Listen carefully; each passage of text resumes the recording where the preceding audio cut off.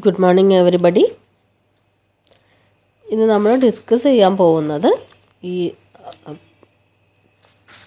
Restorative techniques ആണ്. Restorative ടെക്നിക്സിൽ പലതരത്തിലുള്ള ടെക്നിക്സുകൾ പറയുന്നുണ്ട്. അതിൽ fumigation, pagination, flattening and crease removal of stains, deacidification, tissue repair, lamination, full pasting and binding. ഇത് കൂടാതെ വേറെയും ഡിസ്കസ് ചെയ്യുന്നുണ്ട്. അത് ഡോക്യുമെൻറ്റിൻ്റെ ഡാമേജസിൻ്റെ ക്യാരക്ടർ അനുസരിച്ച് എന്ന് വെച്ചാൽ ഇത് മാത്രമല്ല എന്നുള്ള രീതിയിലാണ് പറഞ്ഞു വരുന്നത്. ഇതിൽ നമ്മൾ ഓരോ സ്റ്റേജസ് ആയിട്ടാണ് ട്രീറ്റ്മെൻറ്റുകൾ കൊണ്ടിരിക്കുന്നത്. ആദ്യം നമ്മൾ ഈ ഒരു ഡോക്യുമെൻ്റ് പരിശോധിക്കണം.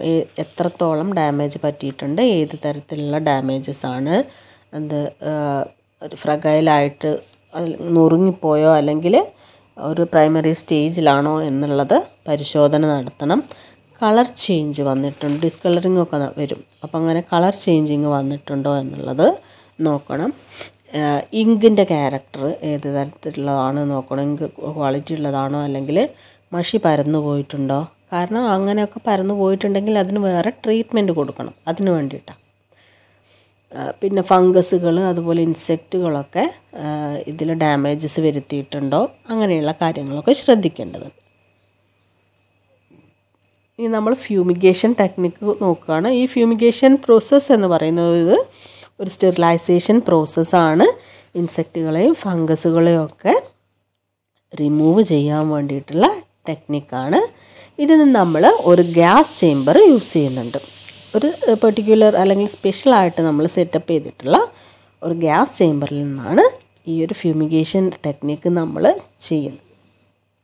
അതായത് ഗ്യാസൊക്കെ യൂസ് ചെയ്യുന്നുണ്ട്. അതുകൊണ്ട് തന്നെ സ്പെഷ്യലി നമ്മൾ അറേഞ്ച് ചെയ്തിട്ടുള്ള ഒരു റൂമിൽ. ഇനി ഇതിന് നമ്മൾ യൂസ് ചെയ്തിരിക്കുന്ന ഫ്യൂമിഗൻസ് പാരാ ഡൈക്ലോറോബെൻസീൻ, പിന്നെ കിലോപെട്ര ഡൈക്ലോറൈഡ്, ഇത് കൂടാതെ കാർബൺ ടെട്രാക്ലോറൈഡ്, പിന്നെ തൈമോൾ, ഇതും യൂസ് ചെയ്യുന്നുണ്ട്. അപ്പോൾ ഇതാണ് ഫ്യൂമിഗൻസ് ആയിട്ട് നമ്മൾ യൂസ് ചെയ്യുന്നത്. ഇതിലാദ്യം നമ്മൾ വോക്വം ഫ്യൂമിഗേഷൻ എന്താണെന്നുള്ളത് നോക്കാം. വോക്വം ഫ്യൂമിഗേഷൻ എന്ന് പറയുമ്പോൾ ഈ ഒരു അഫക്റ്റഡ് ഏരിയയിലുള്ള സംഭവങ്ങളൊക്കെ നമ്മൾ പൊടിയും ഇൻസെക്റ്റുകളും ഇതിനെയൊക്കെ തന്നെ നമ്മൾ റിമൂവ് ചെയ്യണം. അതിന് വേണ്ടിയിട്ട് നമ്മൾ ഈ ടോക്സിക് ഗ്യാസസോ അല്ലെങ്കിൽ അതുപോലെയുള്ള ഏതെങ്കിലും ഗ്യാസസൊക്കെ യൂസ് ചെയ്തിട്ട് വോക്വം ഫ്യൂമിഗേഷൻ നടത്തും. വോക്വം ഫ്യൂമിഗേഷനിൽ നമ്മൾ എത്തിലീൻ ഓക്സൈഡ് ഈ കാർബൺ ഡൈ ഓക്സൈഡുമായിട്ട് മിക്സ് ചെയ്യുന്നു. എത്തിലീൻ ഓക്സൈഡ് കാർബൺ ഡൈ ഓക്സൈഡുമായിട്ട് മിക്സ് ചെയ്ത് എന്നിട്ടാണ് ഈ ഒരു ഡേഞ്ചറസ് ആയിട്ടുള്ള ഇൻസെക്റ്റുകളെയൊക്കെ നമ്മൾ എലിമിനേറ്റ് ചെയ്യാൻ വേണ്ടിയിട്ടാണ് ഇത് അപ്ലൈ ചെയ്യുന്നത്. അപ്പോൾ ഇത് കുറച്ച് കോസ്റ്റ്ലി ആണ്. ഇതിൻ്റെ സംഭവങ്ങളൊക്കെ നമ്മൾ പിന്നെ പൈസ കൊടുത്ത് വാങ്ങണം. അങ്ങനെയുള്ള കുറേ പിന്നെ ബുദ്ധിമുട്ടുകളും കൂടെ ഉണ്ട്. പക്ഷേ ഈ വോക്വം ഫ്യൂമിഗേഷൻ എന്നതുകൊണ്ട് നമുക്ക് ഈ റെക്കോർഡിൻ്റെ അല്ലെങ്കിൽ ഡോക്യുമെൻറ്റിൻ്റെ ലൈഫ് നിലനിർത്താമെന്നുള്ളതാണ് ഇതിൻ്റെ സവിശേഷത. ഈ വോക്വം ഫ്യൂമിഗേഷനിലൂടെ നമ്മൾ ഒരു സ്റ്റീൽ ചേമ്പറിലാണ് നമ്മൾ ചെയ്യുന്നത്. കൃത്യമായിട്ടുള്ള ഒരു അറേഞ്ച് ചെയ്തിട്ടുള്ള സ്റ്റീൽ ചേമ്പറിലാണ് ചെയ്യുന്നത്. അവിടെ ഈ ഗ്യാസസൊക്കെ മിക്സ് ചെയ്തിട്ട് സ്റ്റെറിലൈസേഷൻ പ്രോസസ്സ് നടത്തുന്നു. എന്നിട്ട് ഈ ഒരു ബുക്കുകളൊക്കെ നമ്മൾ കൃത്യമായിട്ട് ഒരു ഷെൽഫിലൊക്കെ അടുക്കി വെച്ചിട്ട് സ്റ്റെറിലൈസേഷൻ പ്രോസസ്സ് നടത്തുന്നു. ആ റൂം നമ്മൾ ക്ലോസ് ചെയ്ത് സൂക്ഷിക്കും, ഈ ഗ്യാസൊക്കെ സ്പ്രെഡ് ചെയ്ത ശേഷം. എന്നിട്ട് കുറേ കഴിഞ്ഞിട്ടാണ് ഒരു നിശ്ചിത സമയത്തിന് ശേഷമേ നമ്മൾ എന്ത് ചെയ്യുന്നുള്ളൂ, ആ റെക്കോർഡിനെ നമ്മൾ അവിടെ നിന്ന് എടുക്കുന്നുള്ളൂ. അപ്പോൾ അത്രയും സമയം ഈ ഇൻസെക്റ്റുകളൊക്കെ അല്ലെങ്കിൽ ഇതുപോലെയുള്ള സംഭവങ്ങൾ ഈ ബൈൻഡിങ്ങിൻ്റെ ഉള്ളിലൊക്കെ ഇതുപോലെ ലാർവയോ മുട്ടയൊക്കെ ഉണ്ടാവും. അപ്പോൾ അത് വരെ നശിച്ച് പോകുന്ന രീതിയിൽ അല്ലെങ്കിൽ അത്രയും സമയം നമ്മൾ വെയിറ്റ് ചെയ്യണം. എന്നിട്ടാണ് നമ്മളതിനെ പിന്നെ റെക്കോർഡ് റൂമിലേക്ക് മാറ്റാനൊക്കെ പാടുള്ളൂ. ഇനി ഇതിൽ പ്രധാനപ്പെട്ടത് നമ്മൾ തൈമോൾ ഫ്യൂമിഗേഷൻ പറയുന്നുണ്ട്. തൈമോൾ ഫ്യൂമിഗേഷൻ ഈ സംഭവങ്ങൾ തന്നെയാണ് അതിൽ മെയിൻ കണ്ടൻ്റായിട്ട് തൈമോൾ യൂസ് ചെയ്യുന്നു.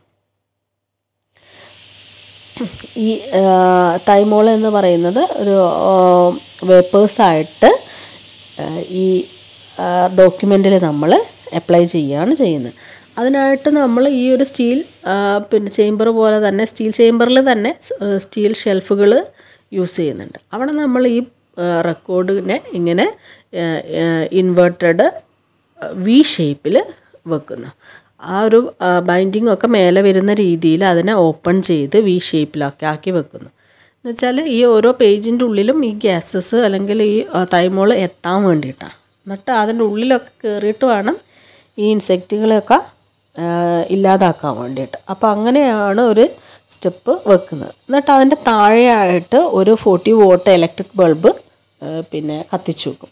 അതിൻ്റെ ഹീറ്റും കൂടെ ആയിട്ട് ഈ ഒരു തൈമോൾ വേപ്പേഴ്സ് ഡോക്യുമെൻറ്റിലൊക്കെ സ്പ്രെഡാകുന്നു.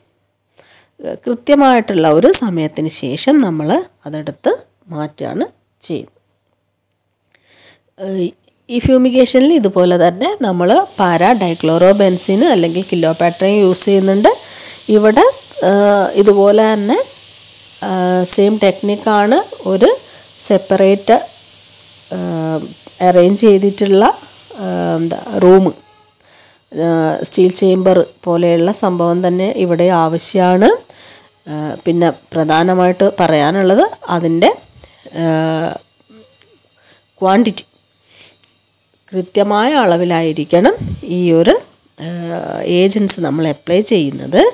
ഇല്ലെങ്കിൽ ഇത് റെക്കോർഡിൻ്റെ കൂടുതൽ ഡാമേജിന് കാരണമാവും. അതുകൊണ്ടാണ് ഈ ഡൈക്ലോറോബെൻസിനൊക്കെ ആകുമ്പോൾ അത് 1.5 കിലോഗ്രാം പെർ ക്യൂബിക് മീറ്റർ എന്നാണ് പറയുന്നത്.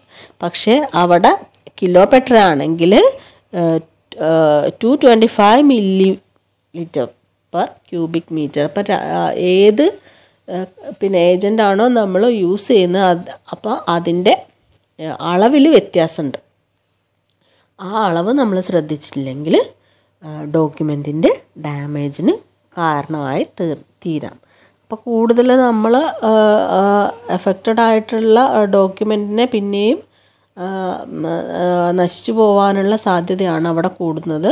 അതുകൊണ്ടാണ് കൃത്യമായിട്ടുള്ള അളവ് കെമിക്കൽസൊക്കെ ആകുമ്പോൾ തന്നെ അല്ലെങ്കിൽ ഗ്യാസസ് ആകുമ്പോഴും നമ്മൾ ശ്രദ്ധിക്കേണ്ടത് എങ്ങനെ അപ്ലൈ ചെയ്യാമെന്നുള്ളത്. അല്ലെങ്കിൽ എക്സിസ്റ്റിംഗ് കണ്ടീഷനിലേക്ക് നിന്ന് കൂടുതൽ വേഴ്സ്റ്റ് ആയിട്ടുള്ള ഒരു കണ്ടീഷനിലേക്ക് പോവാതിരിക്കാൻ വേണ്ടിയിട്ട് നമ്മൾ ശ്രദ്ധിക്കണം.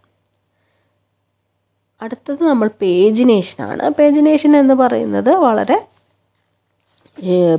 സിമ്പിളായിട്ടുള്ള സംഭവം എന്ന് വെച്ചാൽ ഈ ബൈൻഡ് ചെയ്തിട്ടുള്ള സംഭവങ്ങളൊക്കെ നമ്മൾ തുന്നലൊക്കെ വിട്ടുവിട്ട് പിന്നെയും റിപ്പയർ ചെയ്യുകയൊക്കെ ആണെങ്കിൽ അതിൻ്റെ പേജസൊക്കെ ഇങ്ങനെ മിക്സായി പോവാതിരിക്കാൻ അല്ലെങ്കിൽ അങ്ങോട്ടും ഇങ്ങോട്ടും മാറിപ്പോവാതിരിക്കാൻ വേണ്ടിയിട്ട് നമ്മൾ ഇതിൽ പെൻസിലും ഇറേസറുമാണ് കാര്യമായിട്ട് യൂസ് ചെയ്യുന്നത്. നമ്മൾ ഫോൾസ് നമ്പർ ഇടുന്ന പോലെ എന്ത് ചെയ്യും, ഒരു ഡോക്യുമെൻറ്റിൻ്റെ കവർ പേജിൽ നിന്ന് തുടങ്ങുന്നില്ല, തുറന്നിട്ട് ആ ഒരു ഫസ്റ്റ് പേജിൽ നിന്ന് സ്റ്റാർട്ടിങ്, അതാണ് 1 എന്നുള്ളത് നമ്മൾ നമ്പർ കൊടുക്കുന്നു. എന്നിട്ട് നമ്മൾ 1, 2, 3 എന്നല്ല കൊടുക്കുന്നത്. 1 എടുത്തിട്ട് നമ്മൾ അതിൻ്റെ തൊട്ടടുത്ത പേജല്ല, അപ്പുറത്തെ ആ ഒരു അതേ സൈഡ് വരുന്നതിന് 3 എന്ന് കൊടുക്കും, പിന്നെ 5 എന്ന് കൊടുക്കും. അങ്ങനെ 1, 3, 5 എന്നുള്ള രീതിയിലാണ് പോകുന്നത്. എന്നിട്ട് അതിനെ പിന്നെ റിവേഴ്സ് ചെയ്തിട്ട് അടുത്തതിലാണ് 2, 4 എന്നുള്ള കൊടുക്കുന്നത്. ആ രീതിയിലാണ് നമ്പറിങ് നടത്തുന്നത്.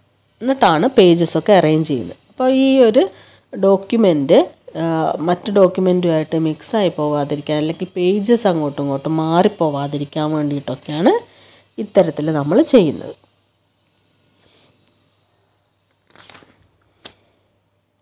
ലാസ്റ്റ് നമ്മൾ ഈ ഒരു പേജിനേഷനിൽ നമ്പർ ഇട്ട് കഴിഞ്ഞിട്ട് അവസാനത്തെ പേജാണെങ്കിൽ അവിടെ കൃത്യമായിട്ട് ഈ പേജ് നമ്പറിൻ്റെ കൂടെ നമ്മൾ സൂചിപ്പിക്കണം അത് അവസാനിച്ചോ ഇല്ലയോ എന്നുള്ളത്. അതുകൊണ്ട് അവിടെ END എന്ന് ക്യാപിറ്റൽ ലെറ്റേഴ്സിൽ END എന്ന് എഴുതണം.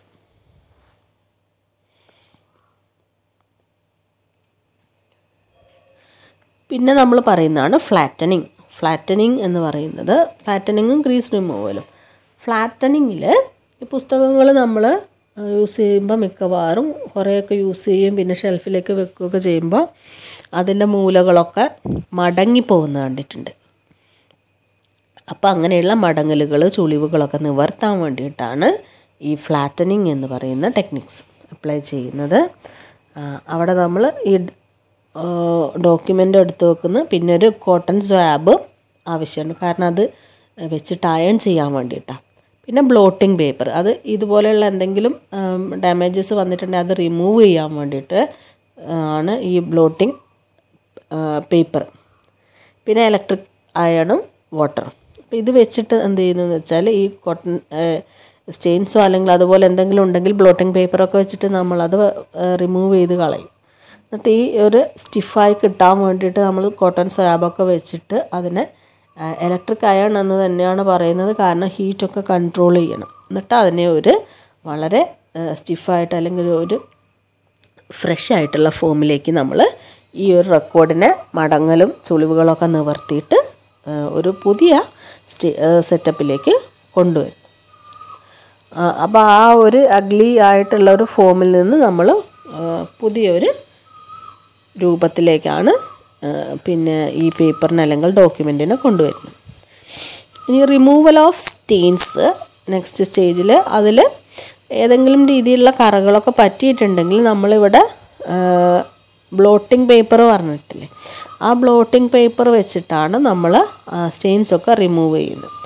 അതിൽ നമ്മൾ ഈ റിമൂവൽ ഓഫ് സ്റ്റെയിൻസ് എന്ന് പറയുമ്പോൾ ആ ഒരു സ്റ്റേജിൽ നമ്മൾ യൂസ് ചെയ്യുന്നത് 5% solution of oxalic acid, 1% solution of potassium permanganate. ഇത് സ്റ്റെയിൻ ആയിട്ടുള്ള ഏരിയയിൽ നമ്മളൊരു ഡ്രോപ്പർ വെച്ചിട്ട് ഒരു തുള്ളി ഈ ഓക്സാലിക് ആസിഡ് അപ്ലൈ ചെയ്യും. എന്നിട്ടത് ബ്ലോട്ടിംഗ് പേപ്പർ വെച്ചിട്ട് അത് വലിച്ചെടുത്ത് കളയും. പിന്നെ നെക്സ്റ്റ് സ്റ്റേജിലാണ് പൊട്ടാസ്യം പെർമാംഗനേറ്റ്, ഇതുപോലെ ഒരു ഡ്രോപ്പ്, അതും ഇതുപോലെ ബ്ലോട്ടിംഗ് പേപ്പർ വെച്ചിട്ട് കളയും. എന്നിട്ടാണ് ബാക്കിയുള്ള ട്രീറ്റ്മെൻറ്റ്സൊക്കെ കൊടുക്കുന്നത്. ആദ്യം ചെയ്യേണ്ടത് ഇതിലുള്ള പൊടികളൊക്കെ കളയലാണ്. എന്നിട്ടാണ് ഈ പിന്നെ സൊല്യൂഷൻസൊക്കെ നമ്മൾ അപ്ലൈ ചെയ്യുന്നത്.